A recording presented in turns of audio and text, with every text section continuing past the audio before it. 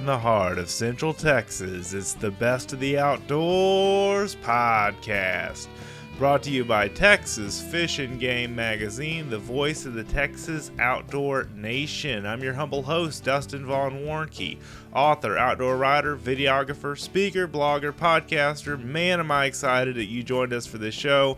Fired up to do this again. Just get cranked up every time I turn on this microphone and blast this show out there in social media and wherever else it is heard. So whether you're streaming online or you are downloading this onto your mobile device, thank you so much for choosing to listen to us today.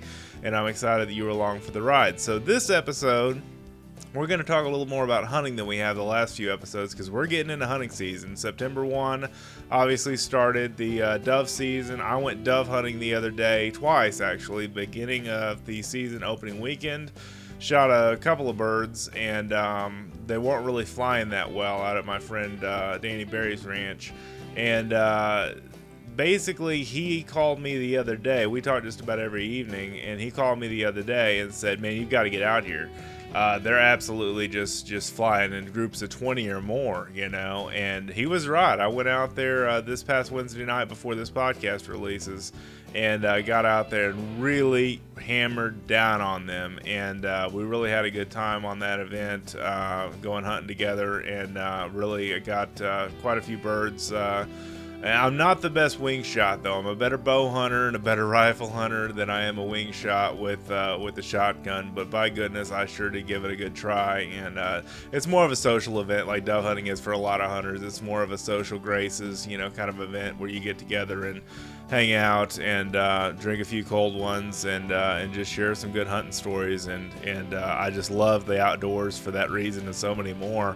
To be able to share that with your friends and your family and that kind of stuff is just, dove season just rocks. So, and I shot a bird on my opening morning for dove season. That's always a good omen because I typically have a good year for the rest of the year for hunting big game if I shoot a dove on opening morning, and I did. So got that one under my belt and I feel pretty fired up about that. So hope you guys are doing well out there. Hope you guys are shooting doves if you guys have been dove hunting at all. The birds seem to be flying here in the latter part of September here in Central Texas, but I hear some places they're flying great and some places they aren't. I've got a friend that owns a ranch, Circle F Hunting Adventures owns a ranch out in Santa Ana, Texas, Coleman, Texas area, and he's had a lot of good success with dove hunting and over the years, and he's been entertaining big groups, and really excited to have him on the show down the line here when we talk about high fences and big game hunting and stuff like that later in the year. So Circle F Adventures, you can look them up on the internet. I built their website too, so been busy with all that fun stuff. So hope you guys are doing great. I've got a good show for you this week. I'm back with Lou Marullo. Him and I, if you remember, talked back I think in January or February about the SHOT Show. That was in late January this year, 2017, and in February I think we ended up doing a podcast together because I do these every 2 weeks, so it's not immediate after the show typically, but we had a good show together. I have him back on the podcast for the second time now, and really enjoy having him on. He is also known as Eric Adams from the band Manowar, and so he's a rock star lead singer for a heavy metal band that's really popular in Europe and somewhat popular here in the United States, and really a great bow hunter, great teacher. He teaches hunters and bow hunters education classes in the New York area where he lives, and is a great asset for us here at Texas Fish and Game because he brings a lot to the table in his column every month, Bare Bones Hunting, as well as in the Texas Tester reviews that he writes on products and the feature articles that he writes for the magazine like I do, and really excited to have him on the show. So we're talking underground bow hunting tech tips this week, and wanted to get this out to you to really have some opportunity to just break out some ideas for your bow hunting adventures if you bow hunted. If you don't, my goodness, what are you doing? You've got to try bow hunting, even if it's just with the crossbow, even if you don't have the shoulder strength to pull back a compound bow, whatever the case may be. I love hunting with the crossbow along with the compound bow, and I've got both. I've got actually multiples of both, and really enjoy the whole process around that. So That's going to be our interview today with Lou Marullo. Now, we had some technical difficulties. A couple of times during the recording of this podcast, we had some issues basically hearing each other. I could hear him fine on the microphone and everything plugged into my little audio-video home office system here, but he couldn't hear me, so we kind of had to cut the interview short in a couple of places, but it's about 30 minutes of content that's really good stuff. I think you're really going to get a lot out of it, whether you're gun hunting or you're bow hunting. There's just some really cool tech tip ideas to help you in your hunting season. And also, I wanted to recommend that you check out Crossbow School. If you visit fishgame.com through the end of September, beginning of October, we have a school program. We call them Deer School or Bow Fishing 101 or whatever the case may be. But we've got a program called Crossbow School. And we basically, this is 12 blog posts on a landing page. The landing page is really cool. Elliot Donnelly, our digital publisher, did a fantastic job on that. And it's got videos from Excalibur. Excalibur's the one that sponsored it, who's owned by Bowtech. We have videos on there. We have some articles. I wrote 3 of the articles that are in that program. And wow, I mean, there's just a ton of great information to plug into there with Crossbow School. So you can visit fishgame.com/Crossbow School, or you'll see the slider on fishgame.com come up from the bottom of the screen. You can just click on it and you can take the Crossbow quiz, which is really awesome. It's 9 questions that myself and Chester Moore came up with, and our editor-in-chief, and I think you'll really enjoy it. It's kind of a challenge in some places and easy in other places, but it's a crossbow quiz you can take at fishgame.com/Crossbow School, and also just read some of the content, watch some of the videos. I mean, it's hours of entertainment if you want to check it out. But it's all about crossbows, and I've done a podcast all about crossbows when I first started doing this show for the Texas Outdoor Nation for Texas Fish and Game, and really excited about that. I wanted to do something since I had to cut our interview short this week, is do some question and answer stuff, and these all came on through my YouTube channel. And if you know how to spell my last name, it's WARNCKE, Dustin Warnke. I don't use my middle name on the YouTube channel, but if you just keyword search Dustin Warnke or Dustin Warnke Hunts, or if you come spelling my name somewhat correctly, it should bring you to me. But I've got a YouTube channel. If you'd like to subscribe, I've got new videos going up there. I'm starting to put these podcasts on videos now too, and making videos out of them so people in the YouTube audience can watch them, or really listen to them rather, instead of watching them, and really have a lot of fun with that stuff. My computer gets all the big fans and stuff start going when I start rendering video and stuff. It's kind of funny, but have a lot of fun doing this podcast and sharing that to my YouTube audience. So got a couple of questions that came through the last couple of weeks that I wanted to bring up, and since we had to cut this interview kind of short, I wanted to talk to you about them just as kind of some add-ons to the regular show format of the interview. And basically, I've got 2 people that asked me the same question within 2 weeks of each other, and that is, how long do you keep a crossbow in the cocked or shooting position? How long is it safe to keep a crossbow in that cocked or shooting position? That's a good question. Typically, manufacturers such as Barnett crossbows, which I shoot Barnetts. Also, I'm a fan of Excalibur because they're so tough. I'm a fan of Striker. I'm a fan of a lot of the different crossbows that are out there. 10 Point's got good ones. Wicked Ridge. I mean, there's so many different good crossbows out there these days. So I'm a fan of a lot of the different brands. In fact, all the major American-made brands I'm pretty much a fan of because there's so many good innovations there. But how long do you keep a crossbow cocked? I would say no more than 4 hours or till the end of your hunt. If you're hunting overnight, then I imagine that would be fine to keep them. What you don't want to do is have a crossbow cocked for days and days and days, because that's going to put stress on the limbs. It's going to put stress on the cams in the case of a compound crossbow. It's going to put a lot of stress in a lot of ways on that crossbow that you don't want it to do, especially in the case of a compound one, like I just said. So, I'd say no more than 4 hours or just your hunting duration. The easiest way to discharge an arrow, and a target is the best way to uncock a crossbow, I should say, is to discharge the arrow at a target. Or there's a video on Excalibur's crossbow school program that we've got at fishgame.com that you can watch of how they just uncock a crossbow. And I've done it in several different ways too. I don't want to give away all of my secrets on the podcast of how uncock one with the barnets that I shoot, but they're a lot of fun, and it's really good to keep your crossbow uncocked when it's not in the hunting action.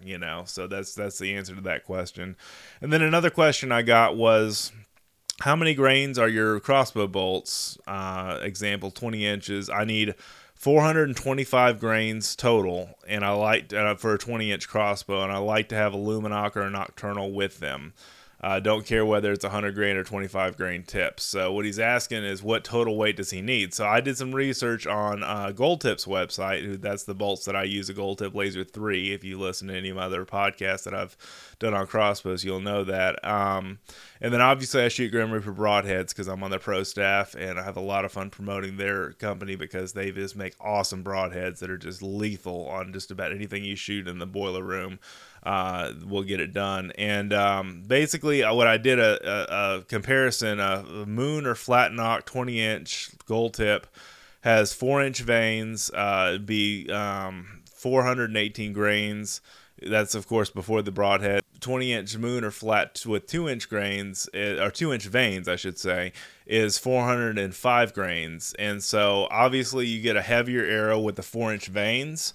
But you can also get throw a broadhead on there. I always like to shoot 125 grain. That's just been my preference for a while. I like putting a heavier broadhead on there. Of course, you can get broadheads that are even heavier than that, but really, 100 grain to 125 grain is what most people use. And Ray just come out with with both. Grim Reaper has. I mean, all the different ones that are out there have different grain weights, and I'm just a fan of the 125 grain. I like having that extra weight on my arrow. I just think it's a cool thing to have. So, and it also makes for a heavier arrow overall. And what you don't want to do is shoot an arrow too light. To answer this guy's question, you don't want to shoot. You want to make sure you have a grain weight that's heavy enough, because it'll be like dry firing your crossbow if you don't don't take care of that and do the right thing there. You want to make sure that you have a crossbow bolt or an arrow out of your compound bow that for hunting that's going to be heavy enough to take care of kinetic energy and doing its thing when it encounters an animal, but also you want to make sure that it's heavy enough where it does not tax your bow or your crossbow. And it's not too light to be where you would basically be dry firing it. So a good archery pro shop will help you with that. I'm not a quote unquote expert on all things archery when it comes to grain weights and spine densities and that kind of stuff. I'm not really an expert in all that stuff. I just know what I like to shoot. Like I say, Gold Tip makes a heck of a great arrow for compound bows and for crossbows for bolts.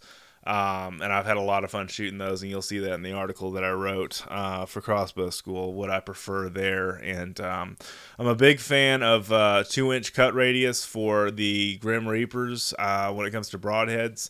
Then I also mentioned that to this guy in the comment that I had on my crossbow video. I like the whitetail specials from Grim Reaper because they have such a great cut radius, 2 inches with, it's actually, the blade length is 1 3/4 inches with an expander cup, and those are just incredible. They leave a good three bladed hole that's unlike anything I've ever seen out there, and they fly true. They're mechanicals, obviously, and Lou and I kind of talk about mechanicals in the podcast and that kind of stuff.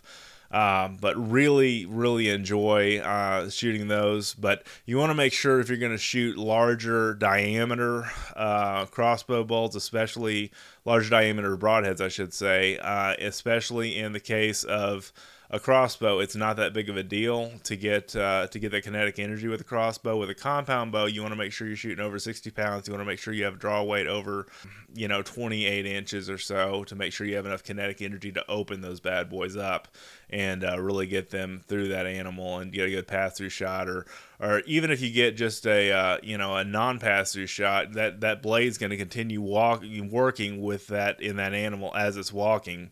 and trying to run away. And so those blades really do a good job. And like I say, I'm a big fan of those. We want to make sure with the larger diameter blades like the 2-inch that you want to make sure that you are shooting enough kinetic energy to make that happen. If you have any questions about that, I can usually answer pretty good questions about broadhead length. The smallest Grim Reaper makes is 1 3/8, and then the largest they make is 2 inches. And I can usually help you with that if you want to just message me through my website at dustinsprojects.com. That's all one word, dustinsprojects.com. You can message me through that, and I'll help you with deciding what's best for you. Or you can message me through any of my YouTube videos. And again, my last name is spelled Warncke, and first name Dustin. So anyway, I'm going to get into our interview next, and really appreciate you tuning in and checking out our show. Here's my interview with Mr. Lou Marullo. Mr. Lou Marullo, welcome back to the Best of the Outdoors podcast. It's great to have you on again. Oh, I'm telling you, it's great to be back again. Believe me. It's always a pleasure because, not only do you live this life as a hunting editor of Texas Fish and Game, you're also the lead singer as Eric Adams of Man of War on the tour trail, and y'all are doing your farewell, I should say, tour coming up here starting in November, correct? Yeah, November 6th, I'm flying to Europe. Got production rehearsals right after that in Europe, and with the crew and the lighting company and the sound company and everybody. And then the tour begins. I think it's in Norway on November 15th, somewhere around then. Cool. And then it all starts, brother. That's it. That's great. So you're going to hunt hard as you can up until November the 6th, right? You got that right. I'll be out there every morning and every evening. That's right. You get as much hunting in as you can. So if to bring listeners up to speed, you and I have talked on this podcast before, right after SHOT Show in January, February timeframe, and you hunt in New York, in the New York area. You are a writer and obviously editor. You do features like I do for Texas Fish and Game. You also do the Bare Bones Hunting column.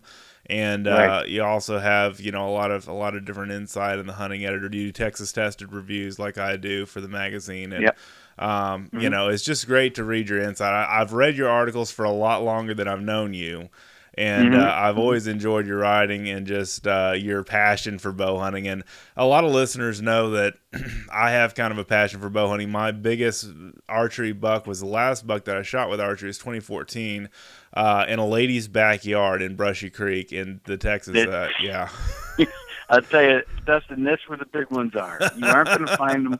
They didn't get big being stupid. That's right. Where they smell other hunters, it's tough to it's tough to see those big ones. But if you're in a spot where they don't expect to be hunted, well, there you go. It's going to be a surprise for them. They're about to have a bad day and they don't know it yet. That's exactly. The oh crap face, as you like to say, right? Yeah, it's great. I tell you, really, I've got some tricks I'm going to talk about with you. No, that's good. Some people are going to think these are crazy or I'm crazy. I don't know, but they've worked for me, and I hope that I can kind of relay that to people, and maybe they'll work for them too. But even if they don't work, one of the reasons I'm out there bow hunting is I'm out there to have fun. Sure. So if they don't work, I'm still having fun trying things. Right. Seeing how the deer react to certain things. It's fun. I enjoy it. It is. And I wanted to have you on to talk about kind of underground tech tips and hunting tips for bow hunting. So tell us just a little bit. The reason I wanted to have you on the show was basically just since you write such great articles and columns and everything for the magazine on hunting tech tips and going after the bucks that aren't on the beaten path all the time. A lot of public land ideas. This is airing right before hunting season in October, right before the October start of bow hunting season, and I'm really excited to have you on. So fire away with some tech tips for us. Okay, let me tell you. First and foremost, get the best equipment that your wallet can handle, okay? Because you've got to, if don't get broadheads and don't get bows that you wish you could afford a better product. Because I'll be honest with you, you spend the money and you're really going to enjoy your hunting a lot better. You really will. There's some tricks that I like to do. One thing I like to do, especially down in Texas when I'm down there hunting. You've got some thick areas down there. particularly in East Texas. I hunted with Chester Moore before he put me in this tree stand, and I wasn't going to see a deer until it was right on top of me. It was a real thick area. Right. And, but he said this is where the bucks have been working, and I believed it. So, when I got back home, I came up with this idea. These driveway sensors? Yes. That you put out there, and and something comes through your driveway, it beeps on your sensor in the house, and you've got company coming in, or like somebody's on your property. Right, exactly. Right. I use it in the field. Okay. And it works great. I put the sensor itself on a deer run that I expect the deer to use in the thicket, all right, on the height of a deer, and I angle it in towards the height of a deer. And then I go to my tree stand, and the receiver on my tree stand has a light on it, a red light. Uh-huh. And I snip the alarm so it won't make any noise. That's brilliant. I snip the alarm off, and then I hang it in the tree someplace so it'll catch my peripheral vision. And I could be looking at something, in front of me, in the clearing in front of me, waiting for something to happen. And all of a sudden, from the thickest part of the woods, this light starts flashing. I got something coming my way. Get ready. I can turn that direction. I'm ready for it, whatever it is. It might be a nice buck, might be a doe, whatever. Something's coming down that trail, and it's not. I set it high enough so I'm not going to catch any squirrels or anything like that. It's high enough to catch the back of a deer walking through. Oh, that's smart. That's exciting. It's either going to be a deer or a poacher coming through. Right. Or somebody either way, I'm going to know he's there. Exactly. Well, that all being said, Lou, I was also going to say, it's great for areas that you can't necessarily bait, because a lot of us hunt over bait in Texas, as for people that live outside of the state, where baiting's illegal. It's great for hunting runs and, trails and areas that deer come through, but you can't necessarily, get them into a food source. Exactly. Okay. I mean, even on the baited area, you've got different routes. You can only cover one at a time. Right. So if you've got your concentration on, let's say the run you expect is to coming out of your left side, and all of a sudden something is coming out of your right side, out of thicket on your right, you're going to be. You've got eyes in that direction. Right. In other words, you've got to be ready. Right. Exactly. That's great. Brilliant. It really is. That's good. a great idea. It's less movement for you. You can be prepared, ready to go. Sure. And it's pretty exciting stuff. It works. It's worked for me. I'll tell you something else that works. It's everyone who's listening, sit down, because I don't want you to fall down laughing. Okay. But this actually does work. Okay. The radios, the handheld radios. Yes. That some people hunt with. Yes. The two-way radios, you mean, right? Two-way radios, yeah. Right. It's kind of a thing of the past now. But they can be set on different frequencies, or different channels. They can be set on different channels. And so I put them in a plastic bag, all right? I put them in plastic bags, and I set them in different parts of I set them around, okay, where I'm hunting. Sure. And if I see, this is in an area where I can see deer in a distance, and I could, if I see a deer way off and it's walking away from me, and I know that on channel 1 I've got a camera, or I've got a radio on channel 1 near where that deer is headed, I'll turn that radio and I'll set it so it'll set an alarm. And all of a sudden I'll press the button, and all of a sudden the alarm, the deer looks and turns and heads towards my direction, and then it heads towards another, and I come another, and it turns closer, and I kind of send the deer right towards me or in the area I'm hunting. That is brilliant. Anyway. That is great, Lou.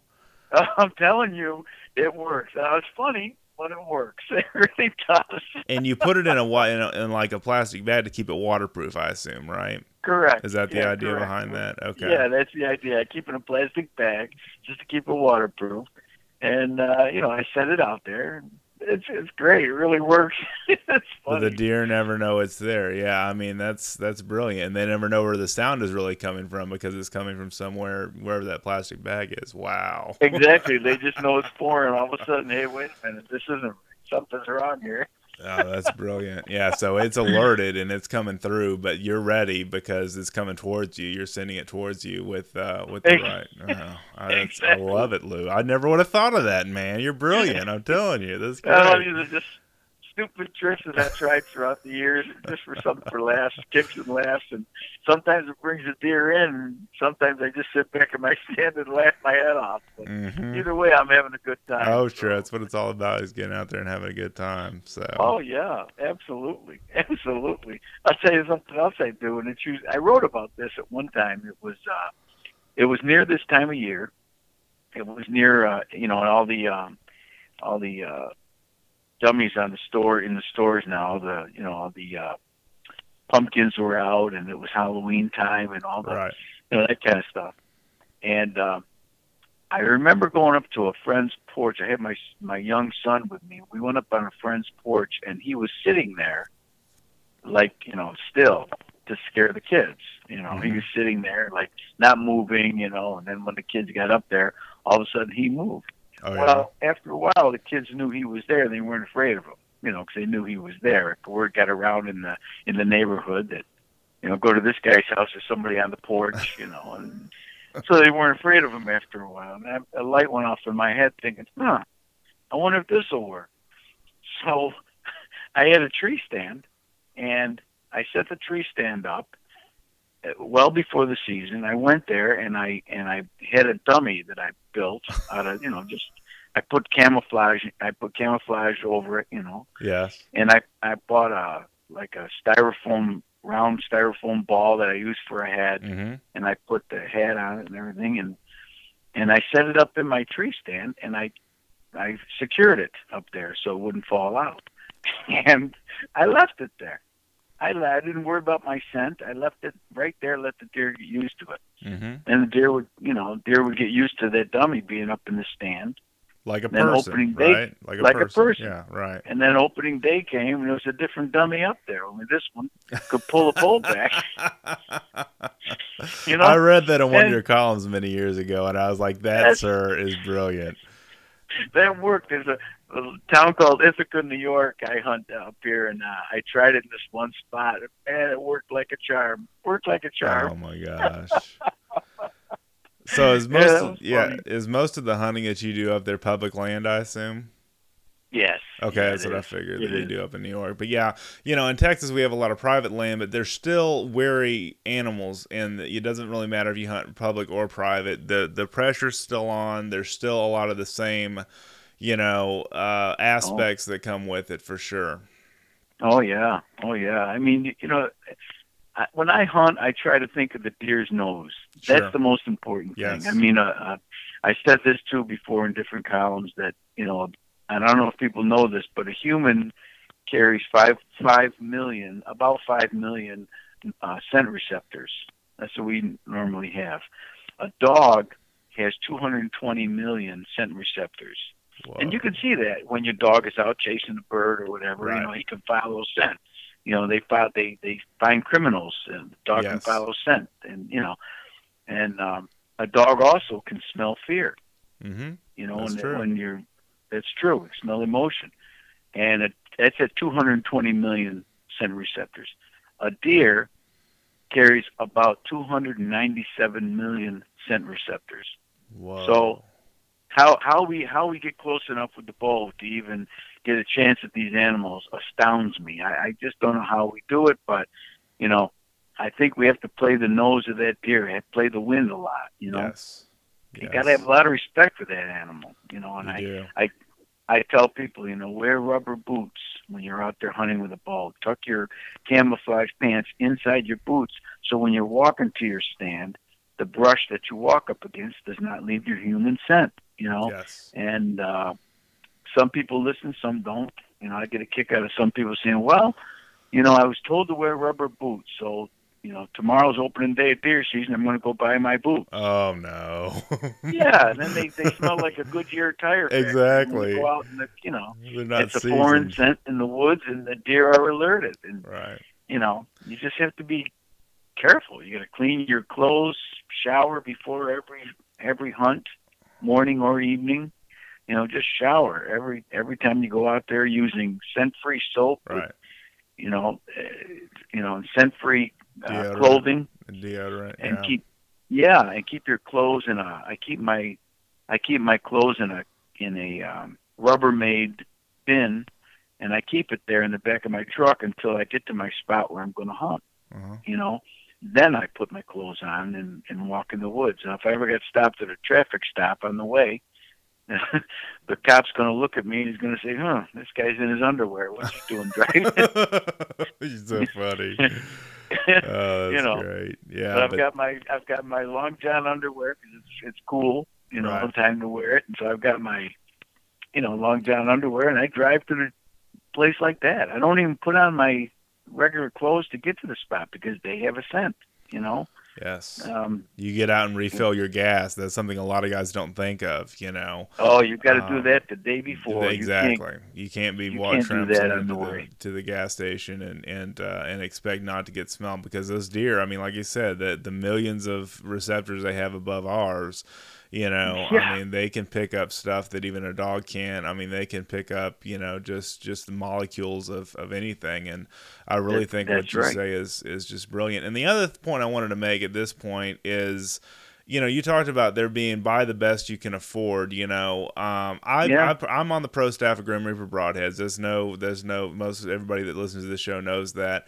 You know, I personally think they're some of the best broadheads for mechanicals that they open and close for me every time. I've killed dozens of animals with them, hogs and deer, and you know, they're $40-$45 a pack. You know, and a lot of people say, well, if I can go buy the Walmart special broadheads, and I talked about this in my Crossbow School coverage. You know, don't buy off the clearance rack when you're shopping for gear. You know, that's right. That's right. And don't stop at a garage sale. Yes. Pick up something that someone's selling, like I've had this bow now, and I don't use it anymore. Well, how do you know this guy didn't dry fire the ball? You never know what you're going to get. That's a perfect point. You never know. Yes. You just never know. It's you know, when it comes to something that could hurt and harm you in a hard way, you've got to be careful and spend the money if you can afford it. You know. Sure. If you can afford it, and you don't have to. Here's another thing, Dustin. You know, not everybody can afford to hunt like that, but you don't really need a lot of money to hunt. Of course, you need a bow. You got to have your arrows. You got to have your broadhead. You got to have your doe tag. You got to have your tags to hunt legally. Yes. Okay. Yes. Got to have all that. But you really don't need. You don't need to spend a ton of money on camouflage. You know, people look at that and say, well, every television show I see, there's people walking around in camouflage. That's so that's true. True. Yeah. That's true. But, you know, deer see in shades. Yes. You know, they see in shades. If you can't afford to get out there and go in camouflage, and all you've got is a plaid shirt, you can still hunt in that plaid shirt. A deer is not going to see that blue and red color. I mean, you know this as well as I do. Look at Fred Bear. He never wore camouflage in the years that I saw him, you know, on TV or whatever. He wore a plaid shirt and overalls or whatever and just got out there and got it done, you know, with a stick bow and a wooden arrow, you know, and he killed a ton of animals over his lifetime. Yeah, that's right. I mean, you've got to just listen, you know, play the wind, sure. And you've got to blend into your surroundings, and that might mean you've got to just if you can afford the camel, great. If you can't, don't not hunt. You know, Don't take the day and say, well, I can't go. I don't have the camouflage. Well, it's not really necessary. Get out there with what you have, and as long as it's not one solid color, right? You can hunt. You'll blend in fine with it. Now, do I prefer to hunt with camo? Yes, I absolutely do. In every picture you see of me, you're going to see me in camouflage. Right. But I also teach the bow course, and I tell some of these kids that you can't afford it. Don't worry about it. You know, This is what you need. You know, and they have to get that in their heads instead of being drilled about camouflage clothing. You know, I'm not knocking the camouflage clothing companies. No, I know you're not. But they're in business. They come out with great camo and they blend in with different surroundings. Right. That's great to have. I'm just talking about the kids that want to get out there and hunt and don't think they can because they can't afford it. Right. That's crazy. You're missing too much of what nature has to offer, and get out there and enjoy it. Absolutely. And that's one thing I advocate on this show all the time. And anybody that's listened to any number of episodes will know that. I'm all about easy wins. I'm all about making it affordable and accessible. And that's something Chester has taught you and I over the years, is making it Right. something that everybody can participate in. And that's one thing your column gears towards, is not the most expensive $8,000 night vision scope. It's, products in your Texas Tester reviews that are affordable, that work well, Right. that help Right. you, in your pursuit. And that's something I'm Yeah. really big about with this podcast, is getting that out there and showing people that this is accessible, this is doable. There's just a few, tips you can follow to make you more successful. And Oh just yeah, educate. absolutely. Sure. Absolutely. Again, if you hunt with the wind in your face, you've got a real good shot at getting a deer. As long as the wind is in your face, too many guys go there and not even think about it. They get up in the stand and, because, hey, this is where Uncle Joe got a deer every year, and I've seen deer out of this stand, and, I'm going to get one out of there. Yeah, it's tradition. And I hunt out of this stand every day, and this is where I'm going to go. Well, you've done nothing but educate the deer. Mm-hmm. Because the deer are going to say, well, there's human scent in this area. I'm staying away, And that's what they do. So, hey, I have to tell you this other trick while it's on my mind before I forget. So people, make deer drives with the gun. Yes. Here's how you can do it with two people. Two people, okay? If you find a small section of woods to hunt, and, it's just a small area, and you think deer are in that area. Yes. Well, one of you goes on an escape route. The deer use one run usually all the time. They go out one way all the time because it's their safe way out of the woods. Yes. When hikers go in there, bird watchers, whatever, they one way to get out of the woods all the time. So before you hunt that area, the two of you walk the edge of the woods. You walk the edge of the woods, okay? And while you're walking, you're talking and talking on the radio to each other. Loud. Right. Loud. You're making it clear that people are out here on the side of this field, okay? And you're walking along the edge of the woods talking. And then you start to walk back. When you reach the edge, you walk all the way back to where you started. And on the way back, you each have a can of anything, WD-40, anything, Old Spice, anything at all. And spray it on the trees.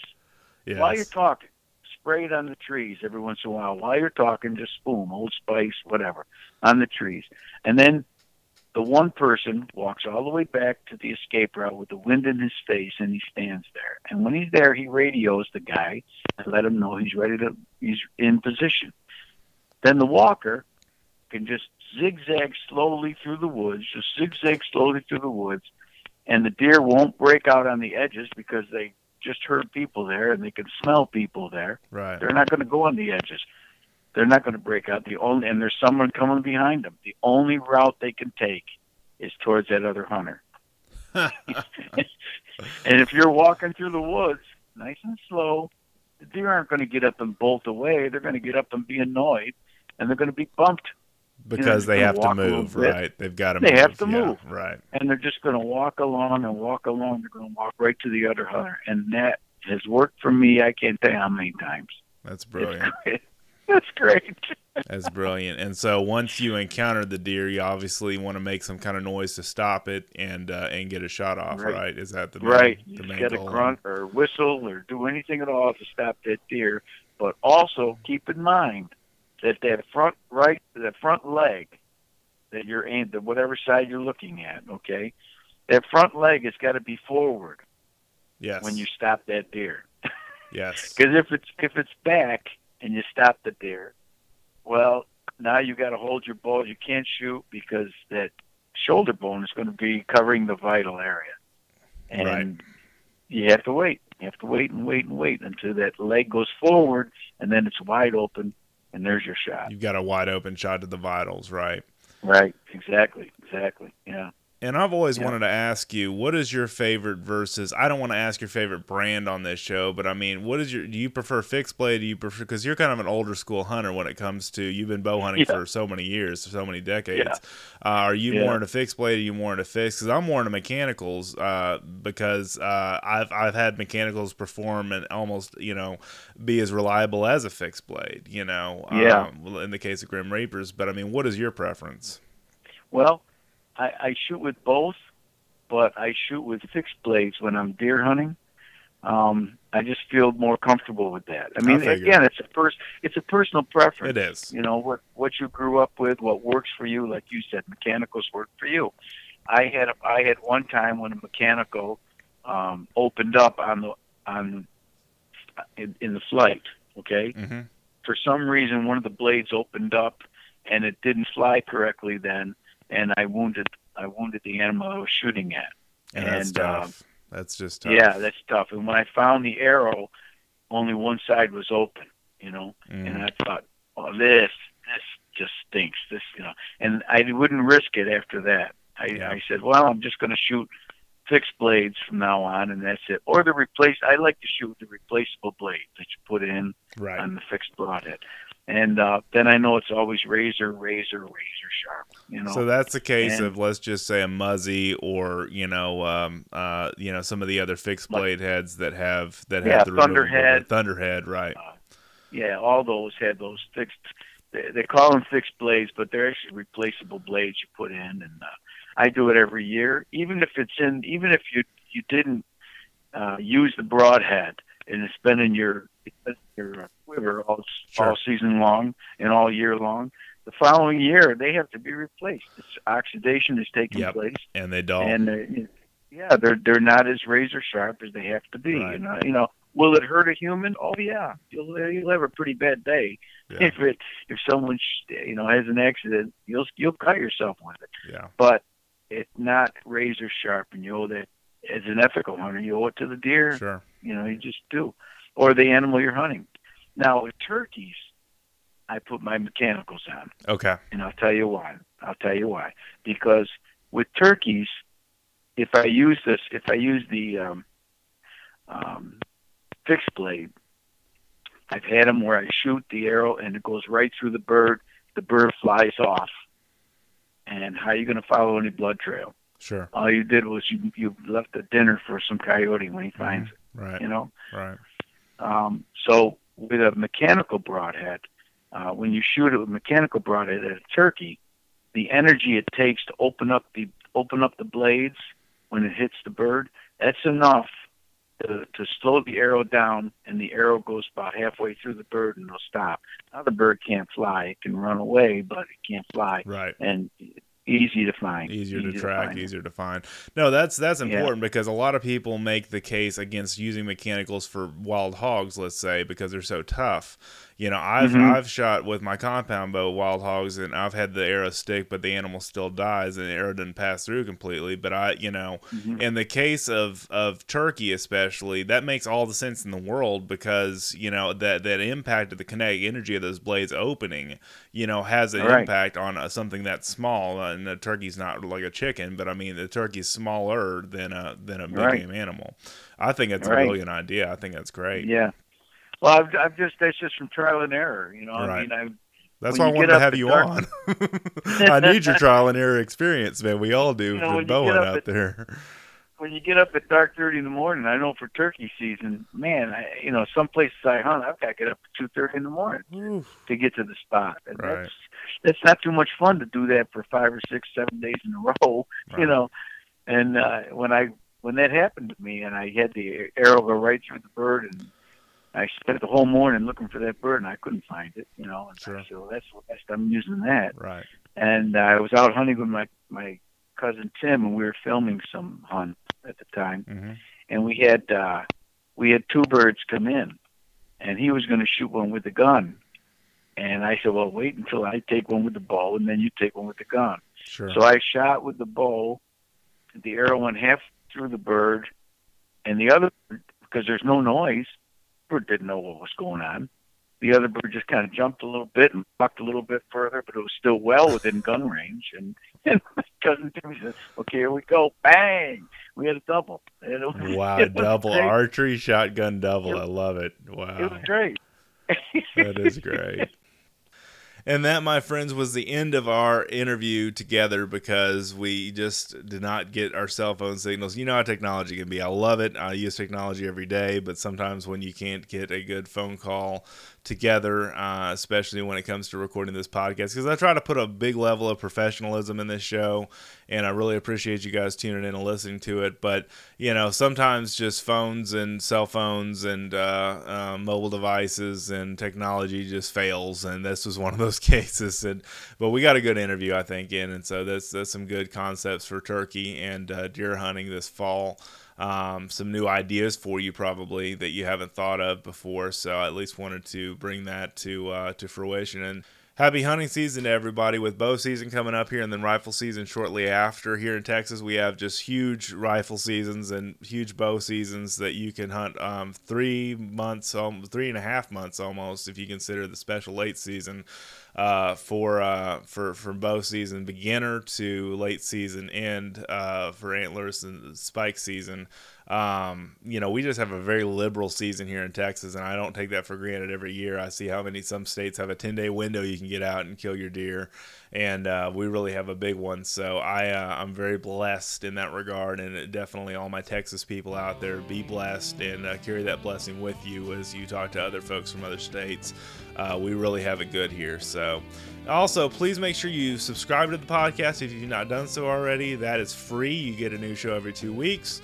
Also, if you've not done so, subscribe to our Texas Fish and Game newsletter at fishgame.com. There's a newsletter sign-up section on the header of the website, and you can also learn more about Crossbow School as well and get newsletter updates. We do 3 newsletters a week, and I talk about these all the time on the podcast, but for those of you guys that are new to this, Tactical Tuesday, which comes out every Tuesday, Wildlife Wednesday, and the Thursday Texas State of the Outdoor Nation newsletter. Lots of fun in there. It's like getting a mini magazine 3 times a week. There's plenty of stuff to read on. It all refers back to fishgame.com, where we post our stories. And then Chester does a lot of wildlife stuff on Wednesdays. Just really unique stuff. And Chester told me the other day, you know, he's really excited about the direction we're really moving for 2018 for the magazine. We're doing some things differently and bringing in some folks that you haven't heard of a lot to write for us. And the magazine continues to be great. And the magazine subscription is pretty cheap. It's under $20 for a year. A little bit more for 2 or 3 years, and there's always some great promotions going on there. So you can buy your Texas Fish and Game subscription even if you live outside the state. It's a great read. There's a lot of good, even we call it on the website National News of Texas, you know, because we're the Texas Outdoor Nation. There's lots of really great info there for you to digest and consider for your future hunting and fishing adventures. And again, I love doing this show. I try to bring you, you know, hope and inspiration and really the outdoor lifestyle and everything that we strive to do here at Texas Fish and Game.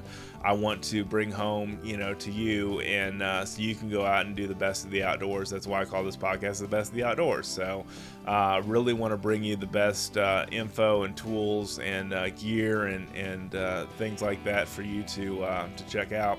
Also, wanted to make sure I mentioned Jason Sacco on this podcast because he has an interview with Lou Marullo. It's a little bit longer than our interview with Lou on his show, and it's been a few weeks ago since it's come out, but he really did a good interview with Lou Marullo. His website is Outdoor Adventures with Jason. You can just Google keyword search Outdoor Adventures with Jason. And Jason's name is spelled Jayson, so we want to make sure you get that correct, Jayson, Outdoor Adventures with Jason. Heck, I'll put his info in the show notes when I get done recording and producing this podcast. And I really appreciate you guys watching, reading, listening. Like I said, I just put these up on YouTube, so if you're listening there, thank you so much for doing so. Subscribe to my channel. I got about 2,600 or so subscribers on YouTube, and that's a way you can listen to the shows from here on out. I think I'm going to do every episode on that podcast on YouTube as well. I'll do a YouTube version of that podcast. And anyway, lots of really fun things going on, and really excited about the future, especially to be with you in this show, and really appreciate you guys checking us out and tuning in, and have an awesome day in the outdoors.